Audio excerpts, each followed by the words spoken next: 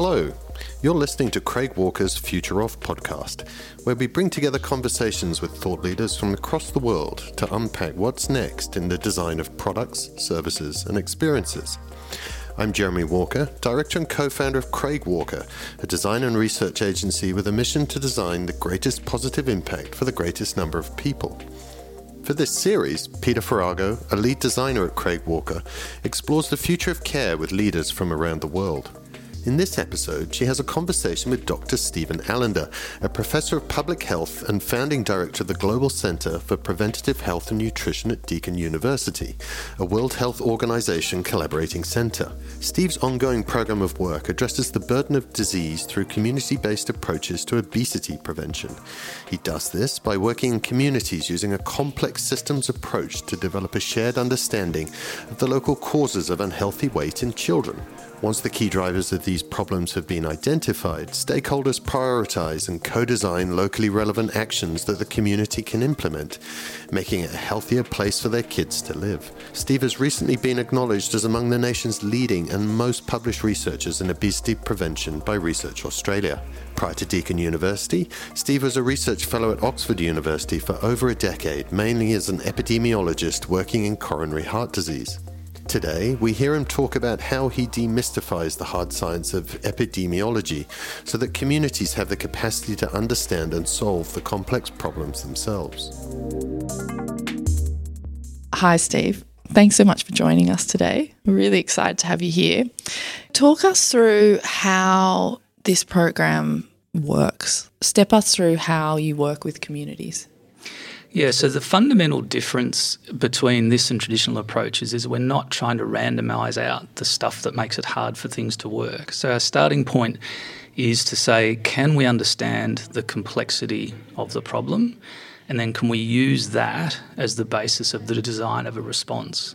So if we work with a group of people, we'll begin with the leaders in that particular setting, and that might be business leaders, health sector leaders, teacher leaders, leading children in schools, for example, kids that are respected and understand that environment. And we then go through a process to capture from them how the problem looks from their point of view. So not how it looks in another city, not how it looks in another state, not how it looks in the literature, but for that particular community and that particular context, why is this problem happening? What keeps it happening and what might stop it? That's the basis then to think about what we know about solving the problem and optimise the things that those people in that community can do to solve the problem. So instead of buying in a solution from somewhere else, the question is, how does the problem look? What's possible? What are we prepared to do? What can we do? And how do we evolve that in real time? So as we learn whether or not things work, we're adapting them to optimise their impact. We learn some things don't work, we move on to other things. New people come, we're able to adapt and engage them. So that's the way that we work, and then the software that we invented underpins all of that work and supports communities to do that work. Can you talk to us through about a couple of interventions that you have found interesting?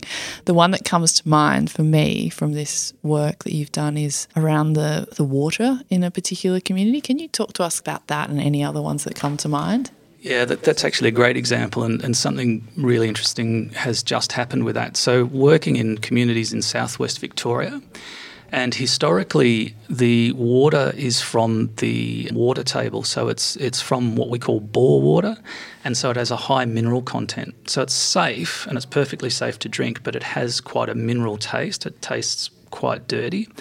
And so when we work with the communities, we were saying, what is it that drives kids drinking sugar-sweetened beverages? Why is it that kids in this community drink more sugar-sweetened beverages than other communities?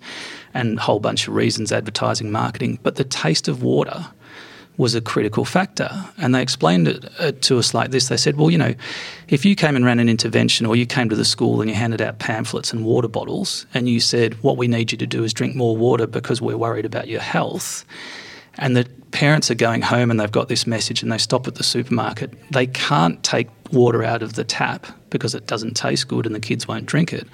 So they have to buy something from the supermarket to put on the table to drink at night. And in the supermarket, a litre of water is about $2.50 and a litre of cola is about 75 cents. So if your question is, how do we do something about kids drinking sugar-sweetened beverages, and you don't understand the complexity of the water doesn't taste good, so we're not going to drink it out of the tap, and there's no economic incentive to choose water in the supermarket, then it doesn't matter what you say to the families, they're not going to make that choice, and there's no reason why they would. So we work with the water company, we work with the community, and we put all of those things together. And in the short term, the water company provided clean water or tasteless water that was available in the schools in particular. But one of the things we've been doing with them over the last 5 years is working on the business case for why you would change the taste of water to improve the health of kids. Not something that water companies usually worry about or usually do. And what's happened recently is the state government has announced a $26 million investment to improve the taste of water for that community on the basis of improving the health of kids. So from the investment of about $50,000 worth of time and working together to understand the problem, you've got a $26 million investment that fundamentally changes what happens in every tap, in every household for about 600,000 people. Wow. That's so incredible. On the one hand, it seems so obvious, and then on the other, it's just so incredibly complex, I imagine, to engage all the people that need to be engaged to action any change around something like that. Yeah, and I think one of the big challenges is identifying the right people to be in the room and providing a reason for them to be there. So actually kids' health is relatively easy because most people were kids, you'd like to hope, their parents, their grandparents, their aunties and uncles. And if you ask a community, would we like our kids to be healthier? It's pretty rare that the answer is no. The other thing that we're doing in using the software to help people share how they see a problem, it's the first time all the stuff going on in their head is out in the open. And it's the first time they've been able to share it in a way that they can see how other people see the problem as well. So you're getting a new language for how you can understand the problem. And all of a sudden, all the history of competition and all that goes away because we can see new ways of solving the problem. Mm. Can you talk to us a little bit more about Sticky? Yeah, so we use an approach called systems science, and particularly from system dynamics. And what that term means, system, is basically trying to understand all the interconnected parts, all the pieces of the puzzle. And dynamics is about how those parts are changing over time. So dynamic is the change over time. And it was typically that if you wanted somebody to help you use system dynamics, you needed a consultant. They were expensive. They came for a day. You got a glossy brochure, and then you wondered what it was all about. Mm. What we learnt from the trials that we did is that we have to build the capacity of people in communities to do the work for themselves. If you're going to get a sustainable change in a problem that takes 20 years to install, you need the intervention to last for more than a couple of days, a couple of months, a couple of years. So you have to build the capacity of the community to respond. So what Sticky does, it's a piece of software that takes people through the process of capturing that complexity, understanding where the interventions could be, understanding what the actions might be, understanding who would take what sort of role, and then track that and evolve it in real time. So it's a piece of software that's really deliberately easy to use, takes about 5 minutes to learn how to use it, that looks really cool and is really fun to use so that people can do this work themselves. We train people in the process you use to use Sticky because there's still a bit you need to know, but again, we try and demystify the science and make it more about the practical, which works really well. And as I mentioned, what we're trying to do is build capacity of people to solve complex problems, child obesity being one of them. But what we've seen is the communities that we've trained to do this work are now using the package for all sorts of things we don't even know about, which I think is a great testament to capacity building. So they're using it for COVID recovery, bushfire recovery, suicide prevention, methamphetamine use, intimate partner violence, energy grid modelling, a whole range of different topics, climate change resilience, where they themselves have said, we've got a problem we've had real trouble solving in the past. There's lots of us that want to solve it. We can't work out how we fit together. Let's use Sticky and the system science underneath it to see if we can find a path forward. That's so cool. So I imagine the more they use it, the better that people get at using it. So people in communities using it for other problems, will that help the childhood obesity prevention work? Yeah, the curious thing is we assume a problem has a cause, and most of these problems have the same causes. And so part of what's going on is you actually start to see the whole system instead of a single part. So we employ agencies and people to focus on one small part of one small problem and expect them to ignore everything else and compete with all the other parts of the community for limited funds to solve a problem. What we're saying here is, can we find key drivers we all agree need to be addressed that we're all interested in changing? And so again, if you think about kids being happy and active is something we're all interested in changing. What's my role in making sure kids are happy and active? It's different to the school teachers, it's different to the person who owns the supermarket, but we all want to see it happen, and we can all see a way we might support that if we can see the whole system. Have you got any examples of where two quite different problems have been tried to be solved through this systems science approach and you've seen the same kind of causal factor? Yeah, that's an interesting question. So the one I would think of, we did a piece of work on GP prescribing. Mm-hmm. So we worked with 23 GPs, and the question we asked them was, why is it you don't talk about physical activity when you're prescribing treatments to your patients? Which sounds a bit odd, but essentially if a GP talks to you about physical activity even for a minute, you'll be more active 12 months later and it will benefit your health. So there's no question about whether or not it's a good thing to do. And so we asked the GPs, why is this the way it is? And we built a model using Sticky, and we built an intervention, and we trialled it using a bunch of artificial intelligence support. And over 130,000 GP visits, we were able to increase the prescription of physical activity. But one of the key things that the GPs said was self-efficacy in understanding what the right thing to tell people to do was a major barrier. So GPs, when you ask them, don't actually know what the right thing to say is. So one of the interventions was to help them understand how to be a role model and how to explain what to do to a patient. When you do work in communities, you get exactly the same thing. It's actually self-efficacy about how to teach kids what healthy food is, self-efficacy about preparing healthy food, self-efficacy about how to access opportunities to be physically active. So I think a lot of the problems we have is we just don't understand what we can and can't do and what strengths we've already got that we can build on. Thinking about your work, what's getting you really excited at the moment? Well, we've just got, so a lot of what I've just described sounds probably quite qualitative and quite community development without much sort of what epidemiologists would call hard science behind it. But we're running NHMRC-funded trials where we've got cluster randomised trials so that we can understand whether or not what we're doing is having an effect above and beyond doing nothing. What's pretty exciting is we've got the results of a second one of these trials that has worked to prevent childhood obesity. So the first trial we did, we were in the room doing the systems science work and helping the communities work their way through the process.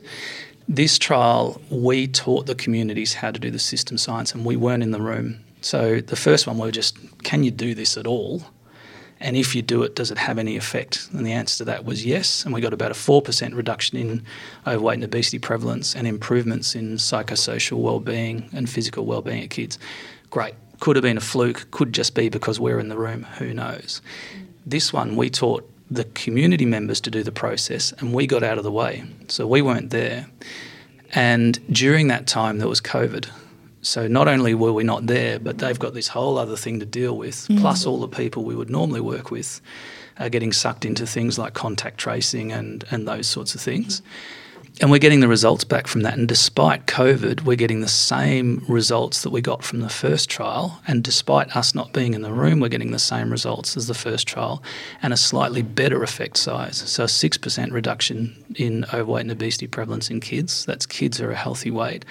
And what's really more important, I think, for everybody is the psychosocial well-being of those kids. Their mental health is better if they're in one of our communities than if they're not. Physical well-being is the same. And then we see changes in behaviours like takeaway consumption, soft drink consumption, water consumption that start explaining some of those differences.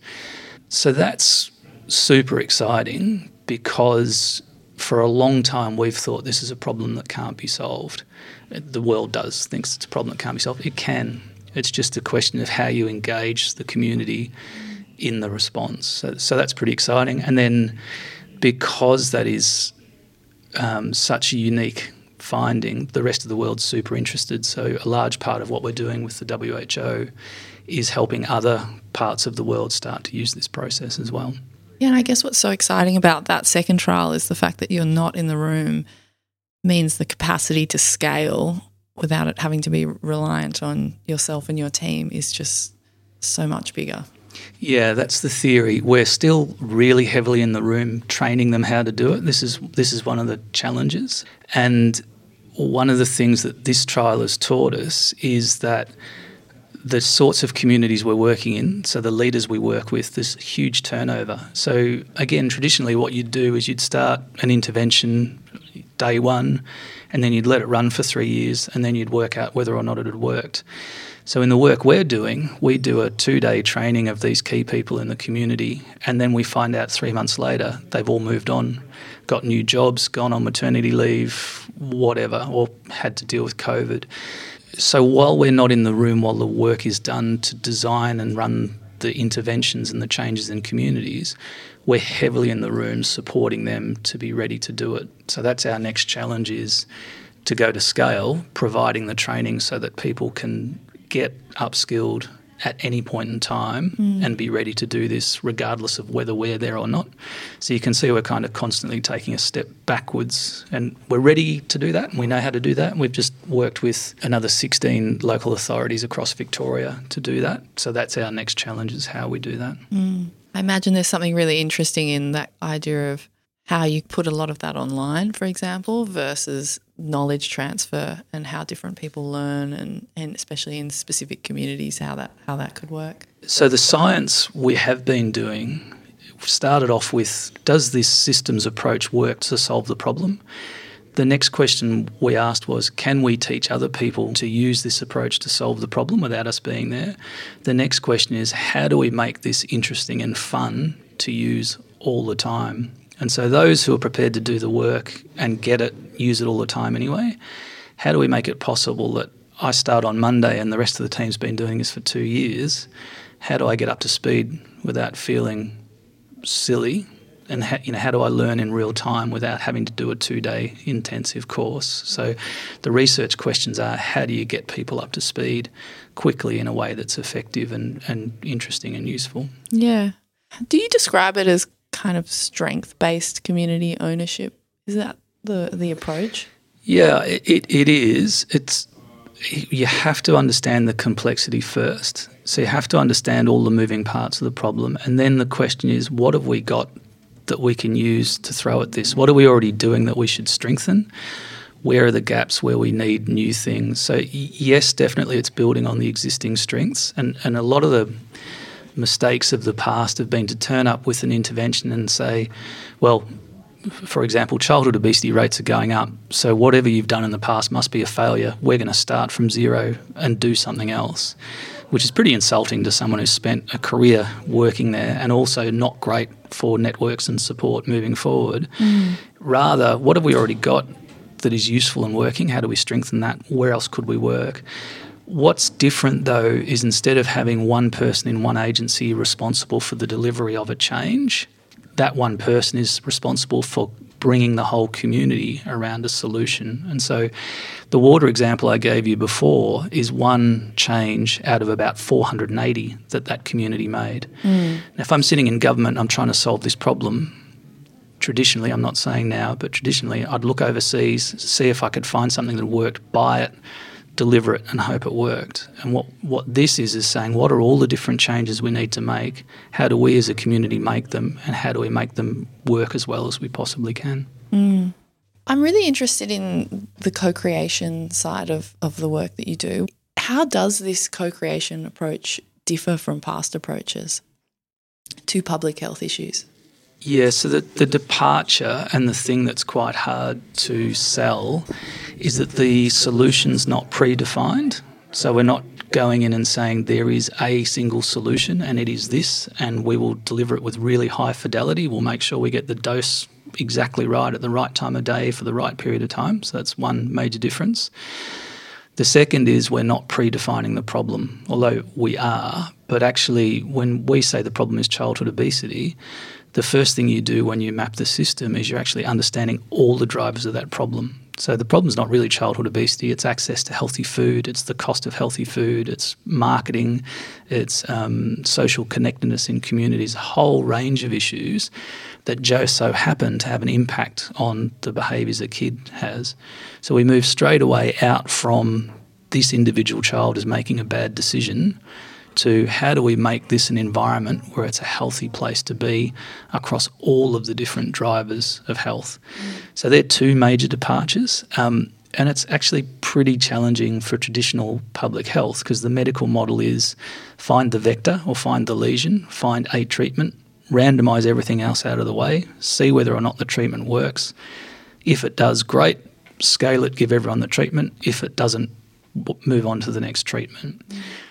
This approach is saying, can we agree how this problem looks from all angles? Can we agree what all the possible solutions might be? Who's going to do what? Yeah. So there's no hero wearing glasses and a white coat coming in and saying, here's the solution. The people in the room like us are saying, can we help you find ways to solve this problem?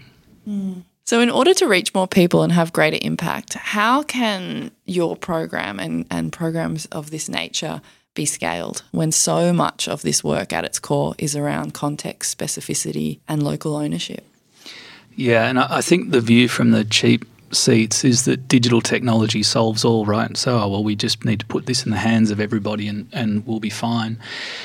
And I think in part that's true. I think we can put these techniques and technologies in the palm of your hand, but we can't yet replicate the training you need to be able to use it properly. So you still need to understand what you're doing to use packages like Sticky, and otherwise you just end up with a mess and looking at each other going, well, that wasn't much of a solution, was it? We're just in the same mess we were when we started.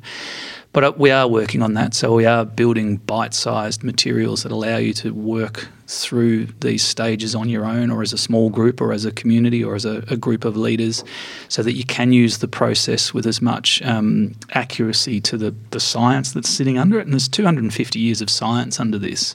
But if you're sitting in a community, you're not interested in 250 years of science. You want to get on with solving the problem. So we're trying to translate all of that knowledge into a 3-minute bite that says, if you're trying to start, perhaps think of the problem this way. What does that tell you? Sticky captures it for you and you're on your way.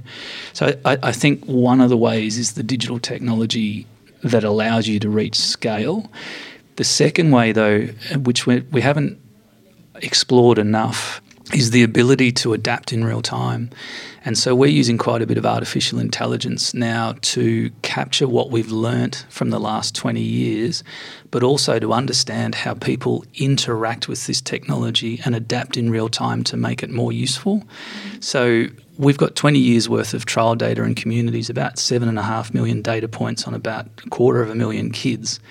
The answer's in there somewhere. We're just not smart enough to see it. If I'm in one of our studies is in Denmark, we've got others around the world, I wish I had access to whatever those 250,000 kids had to tell me about what works to improve their health. And at the minute, the quality of the response is as good as who you know. There is no access to the world's knowledge. So one of the things we're doing with the AI is building an augmented decision-making platform where we can say, the kids I'm working with look a bit like this, the community I'm working with looks a bit like this, the leadership looks like this, the resources available look like this. From the whole history of all the efforts we've made in the past to solve this problem, what does it tell us about the right place to start? So that's a big part of where we're looking in the future. And I see that as augmented decision-making. So there's a human in the loop, right? So the human's still got to make a decision, but they've got the benefit of all of the knowledge that we've put together over the last 40 years, really, in doing that. So that's a pretty key part of that. And the other major gap we've got, or the next step in the future, is a universal standard of practice, so that when I'm trying to solve this problem, I know I'm using the best possible process to solve it. And at the minute, that's all over the place. But there's people all over the world who are learning things in real time about how to solve these problems.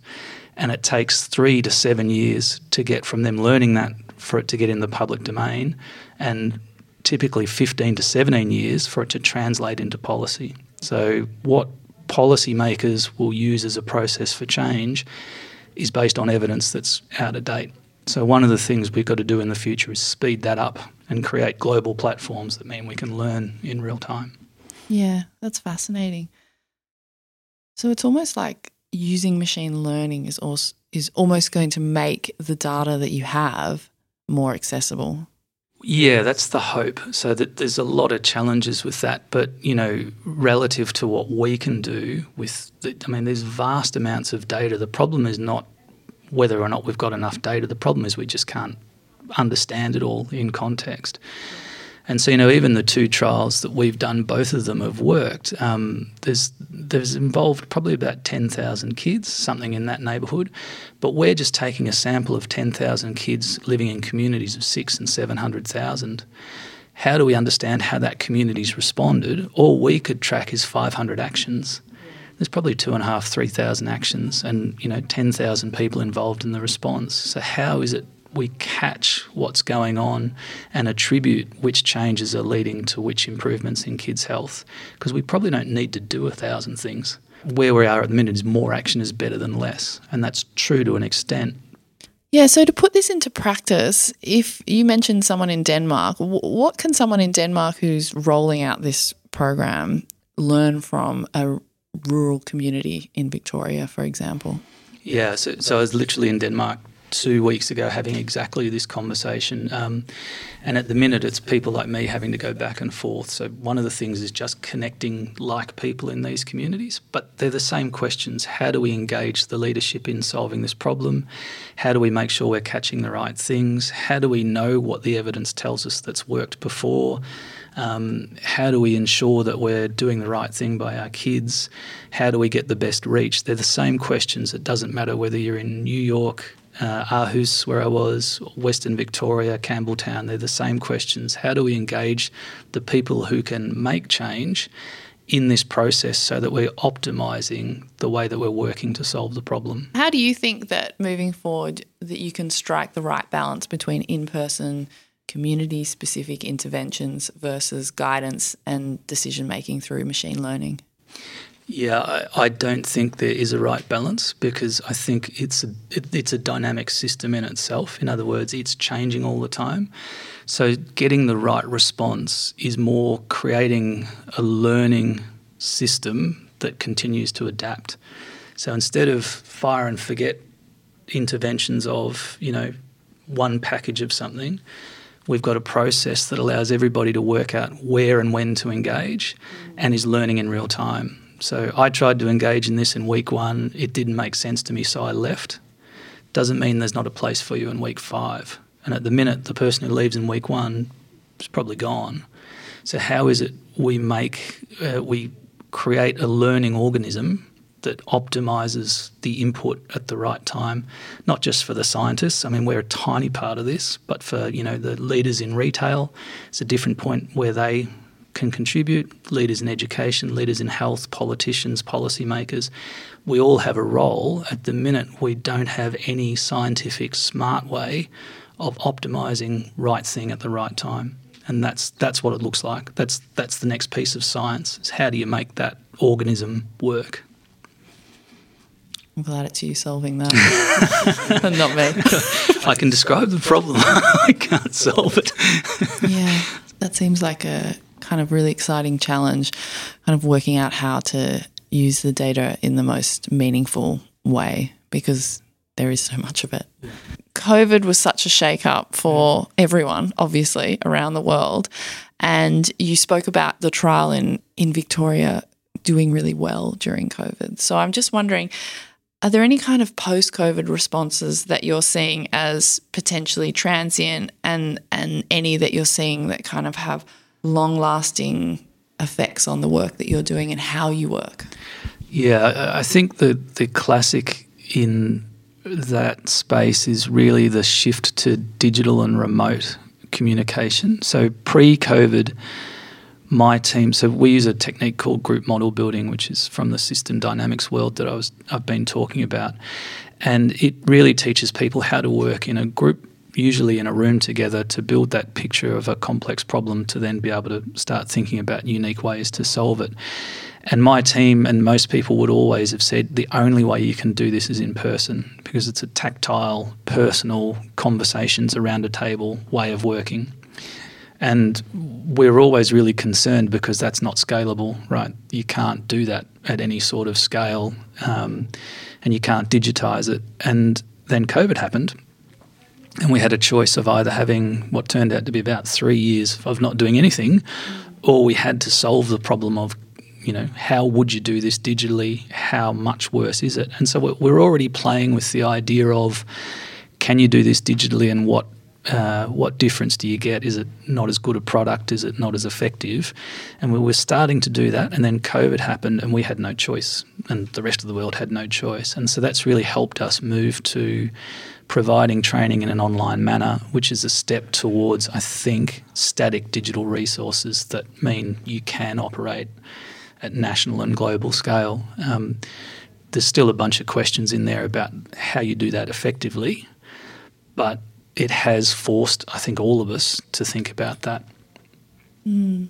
It's exciting to think that you can do more of this work via video conferencing, for example, not just kind of, and I think COVID really helped everybody see that we don't need to be in person all the time, and that we can have meaningful conversations with communities, especially through our computers, phones, whatever it is.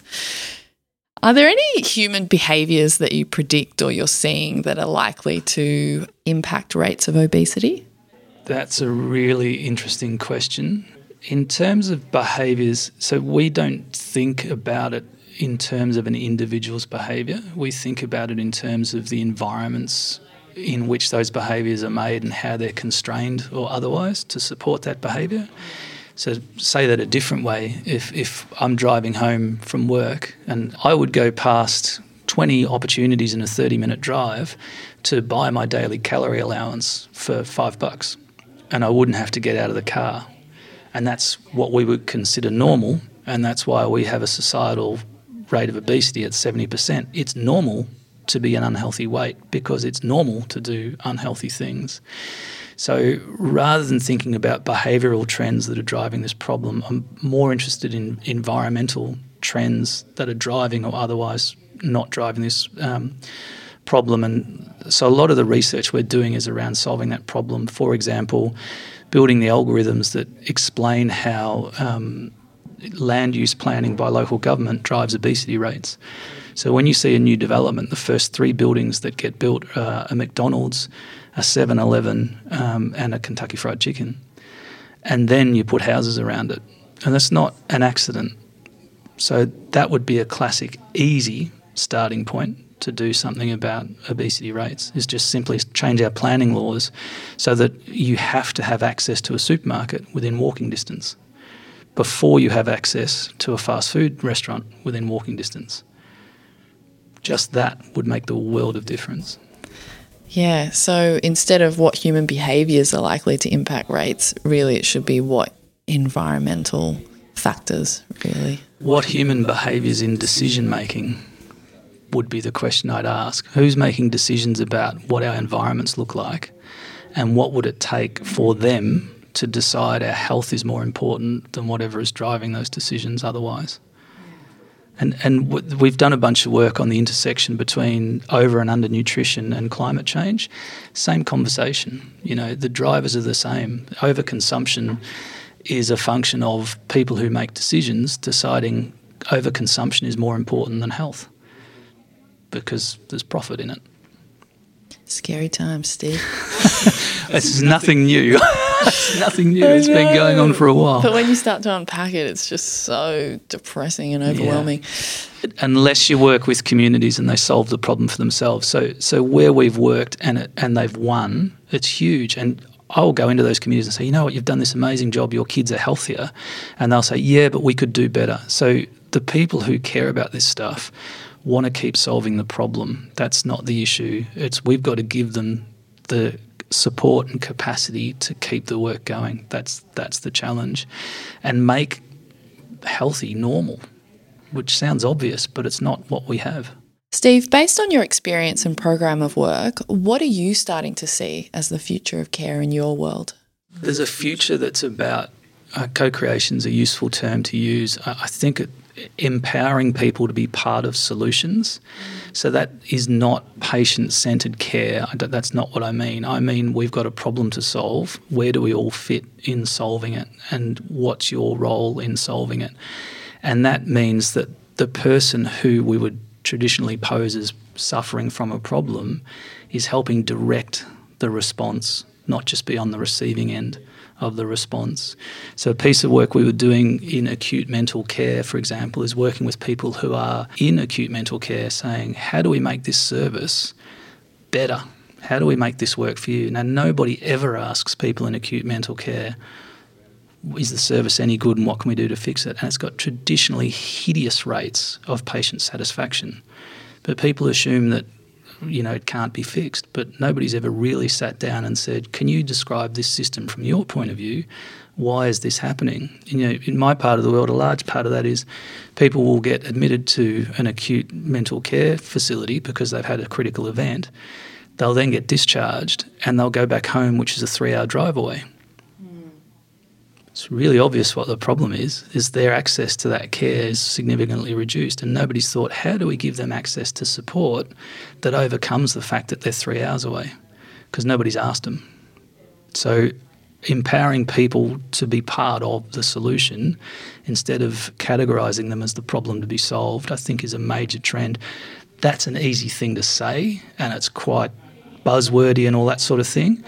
What are the technologies you do to supercharge that? I mean, that was going to be my next question. Like, what are the products, services or experiences that will supercharge this or empower that person?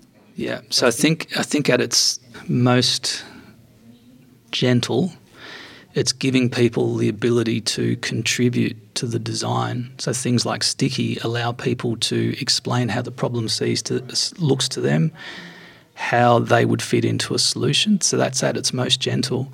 If we're serious, it's going many levels deeper than that and accessing all of these data that we've got and using it to say, if we're going to solve this problem, where are the points of intersection that we can solve it? So we did a piece of work where we took all of the Google search records from the US over 20 years, and you can predict the outcome of a health intervention based on how people search the internet. Why aren't we using that to direct healthcare? Because there's data privacy issues and all of that, but you get the internet provider to give you an anonymous stream of data.